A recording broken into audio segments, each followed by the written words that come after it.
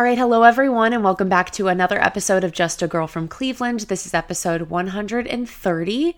I hope everyone enjoyed their weekend. I hope everyone is staying warm, especially if you're in Midwest, Northeast in this country. I know it's been kind of brutal out there where it's like the really cold wind that kind of burns your skin off. Definitely been dealing with that in downtown Cleveland here, so hope everyone is staying warm, enjoying the time of year where you kind of just sit around and watch sports on your couch. I think that's why people in the Midwest and the Northeast are just so passionate about sports, is because like during those winter months when you have nothing else to do, you just sit on your couch and watch sports for hours on end. And sometimes when you live in nicer weather places, you probably don't do that as much because you're out in the warm weather. So I think it makes us here in the Midwest, Northeast areas a lot more passionate about our teams and what they're doing during these months to keep us entertained. Lot to get into today. Obviously, a massive Browns win that really increases their chances of making the playoffs. And then we have a couple other random topics to get into as well. So I'm just going to jump right into it. I want to start with the most exciting topic for me to discuss, which is my GOAT, my king, the greatest player to ever play the game, LeBron James, has won MVP for the in-season tournament.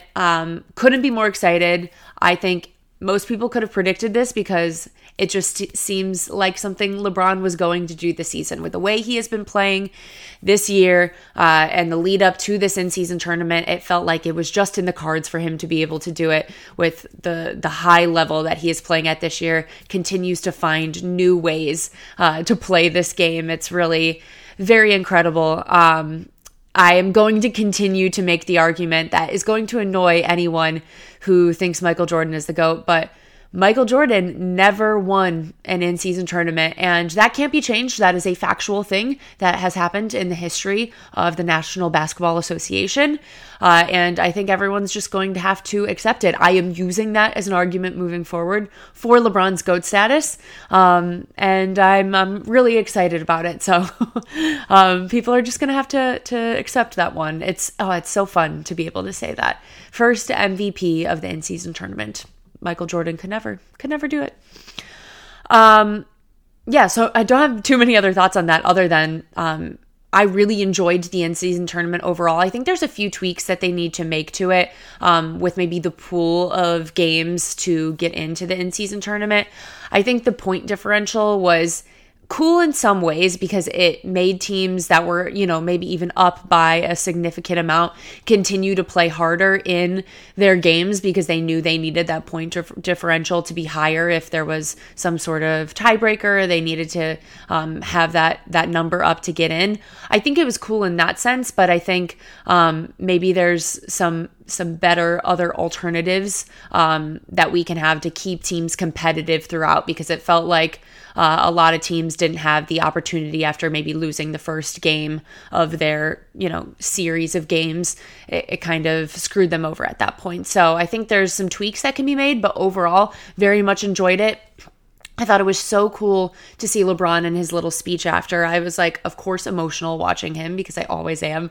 But just talking about how he really wanted to do it for the younger players on the team, especially those two-way guys who make like $500K in the season. This literally doubles their salary for the year, which is a really cool experience to give to them. I saw a quote today actually that the rookies were saying that LeBron told them before the game, like, hey, we got this. Don't even worry about it. Like, we're going to do this for you. I am going to do this for you. We are winning this game so that you guys can have that extra cash. Because for LeBron, that's nothing. But for a guy who's a two-way player, that's a ton of money and makes a real difference for them. So super cool to see all that. Good guy LeBron coming out. LeBron was also spotted at Bronny's first USC basketball game. He was such a classic dad, sitting courtside with his phone just up filming everything, it is a dad move, but like as if this game is not being filmed and televised from every single angle because it's brawny.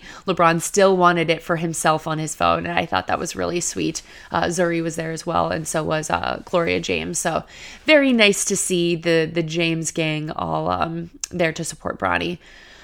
Okay, next topic I wanted to quickly touch on was some baseball news, which I don't get into very often, but monumental contract just happened. Ohtani signed a $700 million deal with the Dodgers. It's a 10-year deal. The structure is quite interesting from, I don't know if this has been finalized, but from Ohtani's camp, they are going to have him paid like $2 million a year for all of the years of his contract so that the Dodgers still have the opportunity to pay other players. And so beyond the 10 years of his contract, he will still be owed $680 million. I'm just not sure how that works exactly or makes any sense, but it is apparently going to happen. I'm kind of bummed it's the Dodgers because I feel like it's one of the more predictable places for him to end up, which I wanted it to be something so off the wall and unique that it wasn't one of the typical teams that have a bankroll like that. But like, I get it. If you're being offered $700 million for 10 years, you're going to take it. I understand. I just thought it would be fun if he went somewhere else. I think that $700 million says a lot more, I think, about the state of the entire MLB rather than just the Dodgers, and how there is such a discrepancy between what these top teams are able to pay players compared to a team like the Guardians, that it's going to take them probably 10 years to even have a payroll of $700 million for the entire team rather than one player. I still always feel like there needs to be something changed in baseball, whether there is a salary floor or a ceiling. Something needs to change to fix this system that feels so broken and so unfair in so many ways. Like, I'm not hating on a guy getting his money. I just think it is so crazy to see how from team to team things can be just so drastically different.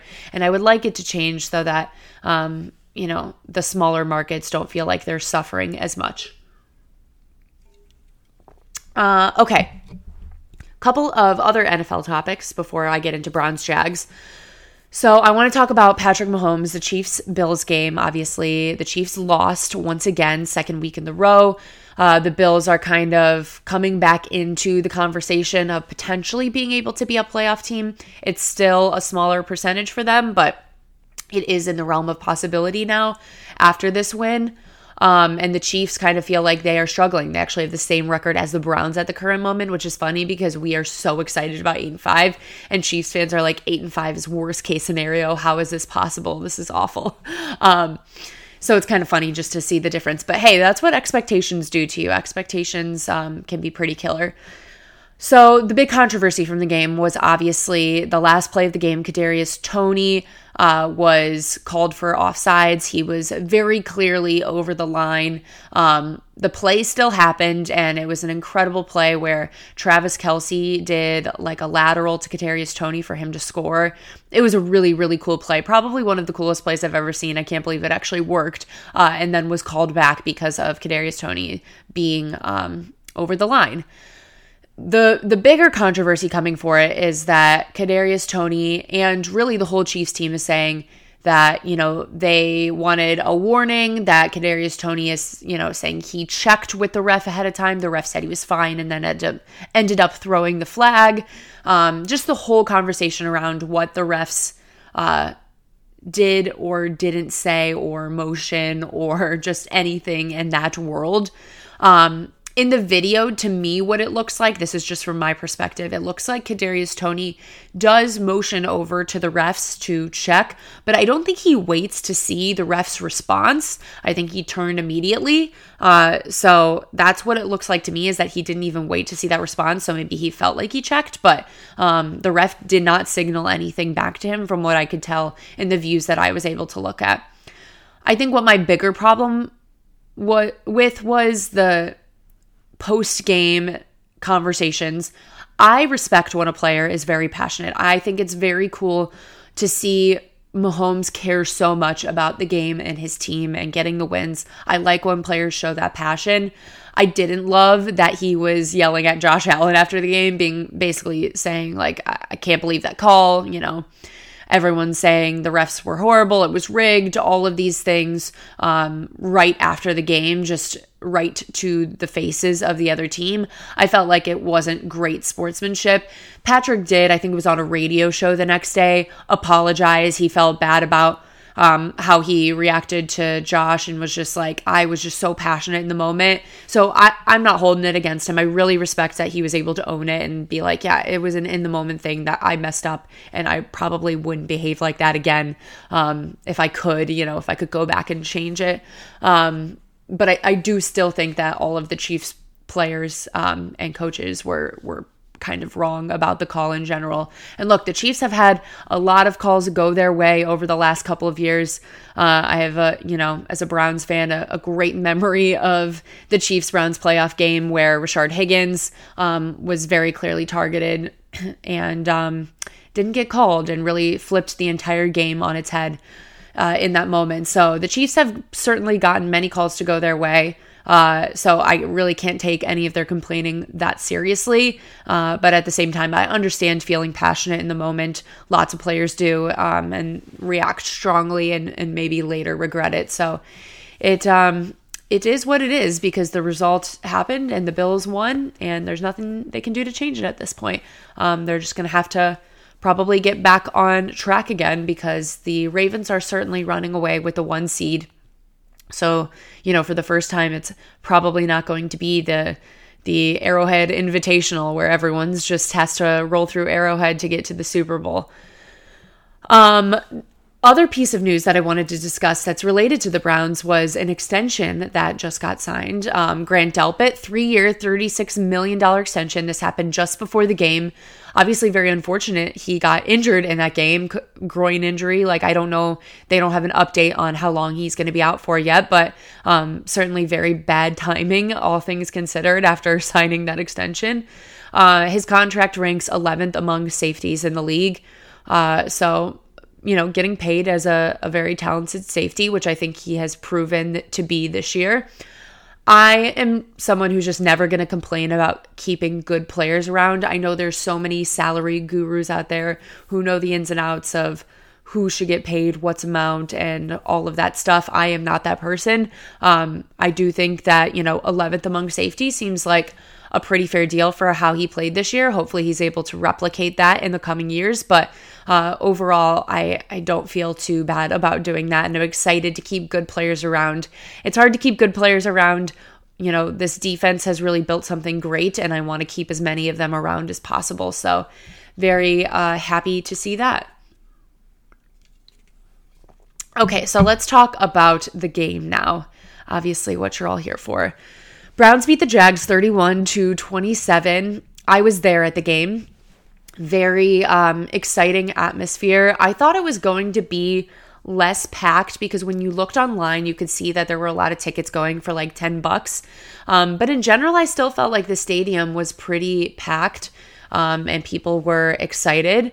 As always, a very stressful game where the Browns have to really beat themselves at a lot of points. I think that's been the theme of the year many times. But even through all of that adversity, finding a way to win and resiliency, I think that's also been the story of this team. Joe Flacco was 26 of 45 with 3 touchdowns. Man, having a QB throw 45 times and score 3 touchdowns is that's just kind of crazy. I just don't feel like that's the MO of this team of the last few years, but it's I'm happy to see it. 2 of those touchdowns were to my guy, David Njoku. Very excited to see him in the end zone getting the love he deserves. And then one of them was to none other than David Bell on maybe the gutsiest play call I have seen. What a fun moment. It was 4th and 3, I believe. And Joe Flacco gets all the credit in the world for being able to read the defense correctly and that find David Bell completely open, so much open to the fact that David Bell turned around and just had grass for days to take him into the end zone. I was so excited for David Bell. It was the first touchdown of his professional career. He looked so happy. There's a still shot of him running into the end zone with the biggest smile on his face. I think he was just so overjoyed to be able to have that moment. And those are, the ways you can win games when it feels like everything is going against you. You have moments like that great teams make happen. So it was really cool to see that. Joe Flacco is the first Browns quarterback with 3 touchdown passes of 30 yards or more in a single game since Brian Sipe in 1980, which is a stat that has been going around that should be mind-blowing, but is not at all mind-blowing. Like, I was not even shocked to see that, because obviously we haven't had many good quarterbacks over the years. And in general, the last couple of years, the MO of the quarterback position has not been creating explosive plays in that way. So it was really cool to see that happen repeatedly throughout the game. Man, Joe Flacco is he is a true professional. Obviously he's on the older side of quarterbacks, but you can just tell the knowledge that he has taken in over the years as a quarterback in this league, and the way he's able to read defenses, be patient, be smart. He, obviously has a bad interception here or there, and maybe doesn't have the same, mobility that he used to have, although he does look decently mobile. I think it's his mind that is so valuable and is what he is bringing to this team right now, which has been really cool to see these last 2 weeks. I think he's the type of quarterback that Kevin Stefanski really enjoys coaching.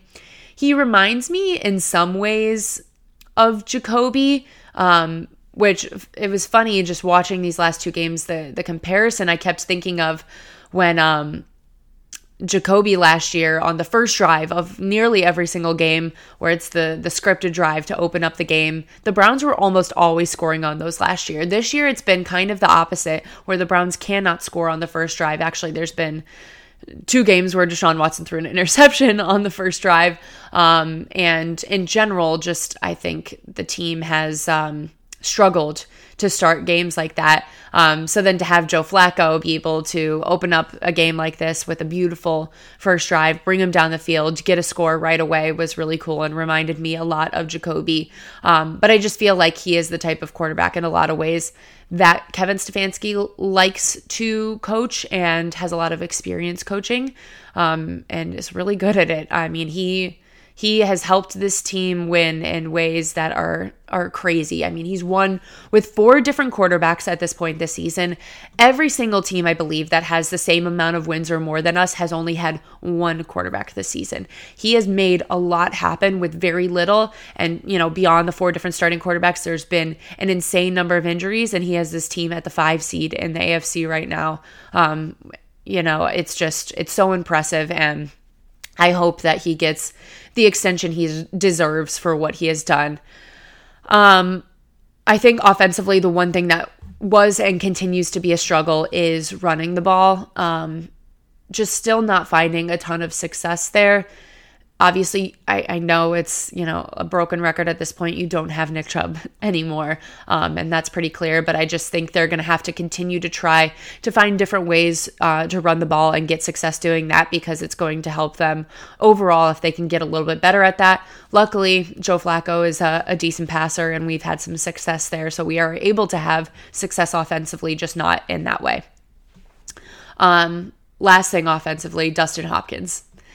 55-yarder that he made this game. I was actually shocked to see him kick it. It was pretty windy in that stadium.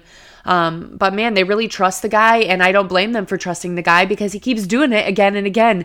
He has more field goals in a single season, than Phil Dawson ever had, which is crazy.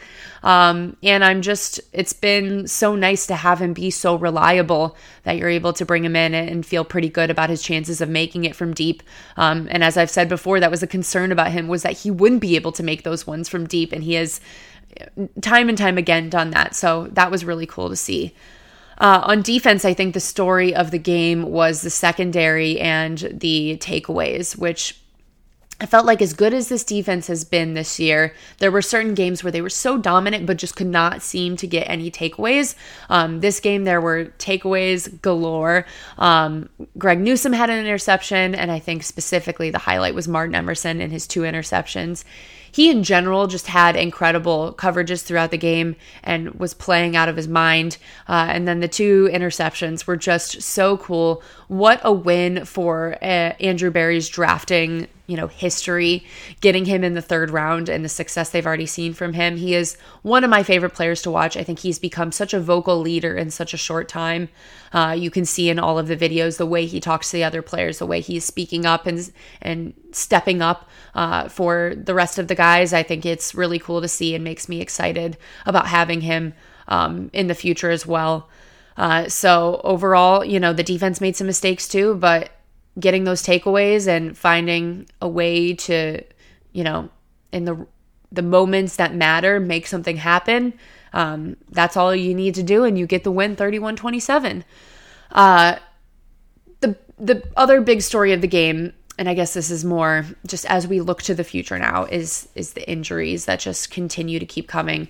So in this game, Maurice Hurst was injured with a torn pec. He is on the IR now. Such a bummer because he has had a great year, really come in and provided a lot for this defense. Jed Wills is officially out for the season with surgery. He was already hurt, obviously, but they were giving it some time to see if he would be able to come back, realize the only option is going to be surgery at this point, so he is done for the year. It really is a miracle that the Browns have been able to keep going after the constant injuries that they've had. I mean, I mentioned already Grant Delpit got injured in this game. Ethan Posich left in this game, got injured.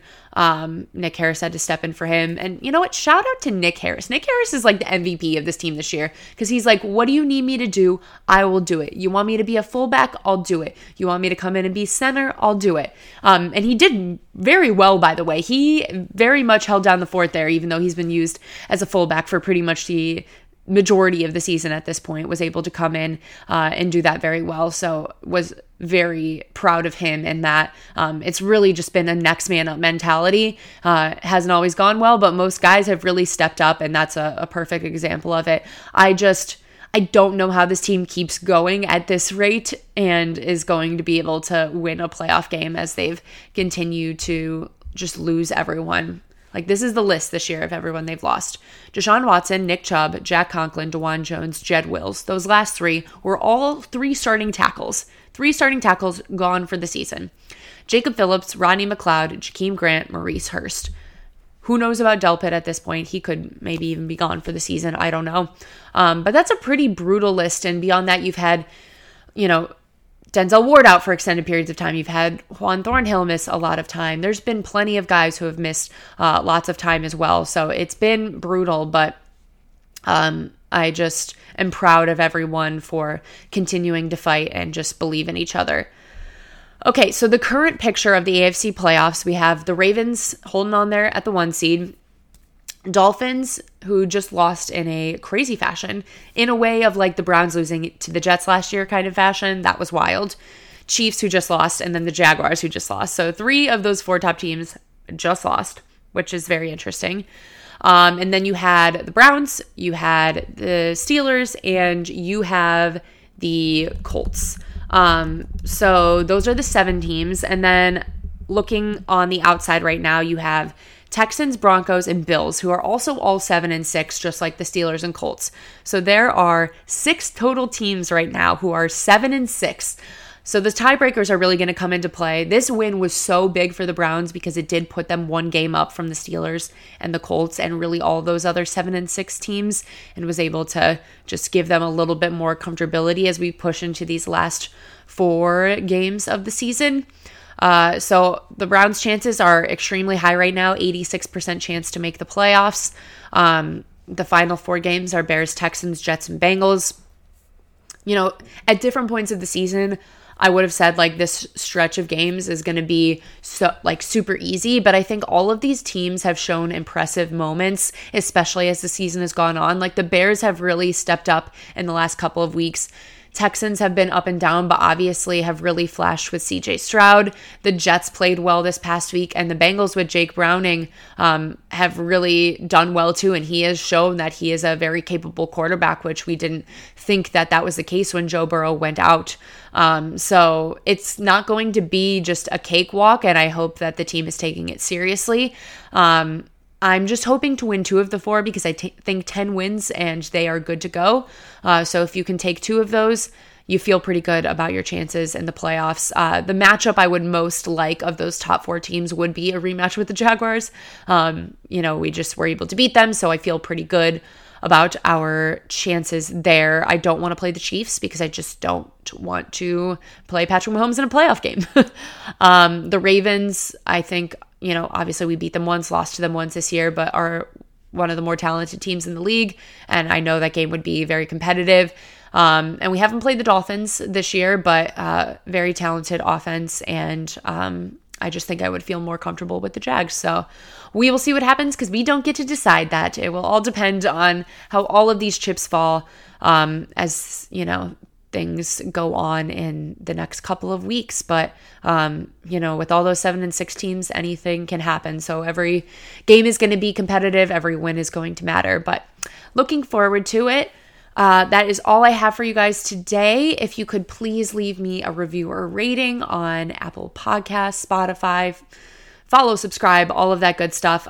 Please follow or subscribe on the YouTube. Leave a comment of what you thought of this game. Any thoughts on just the upcoming games for the rest of the season, the current playoff picture. Let me know what you're thinking. I very much appreciate all of you listening.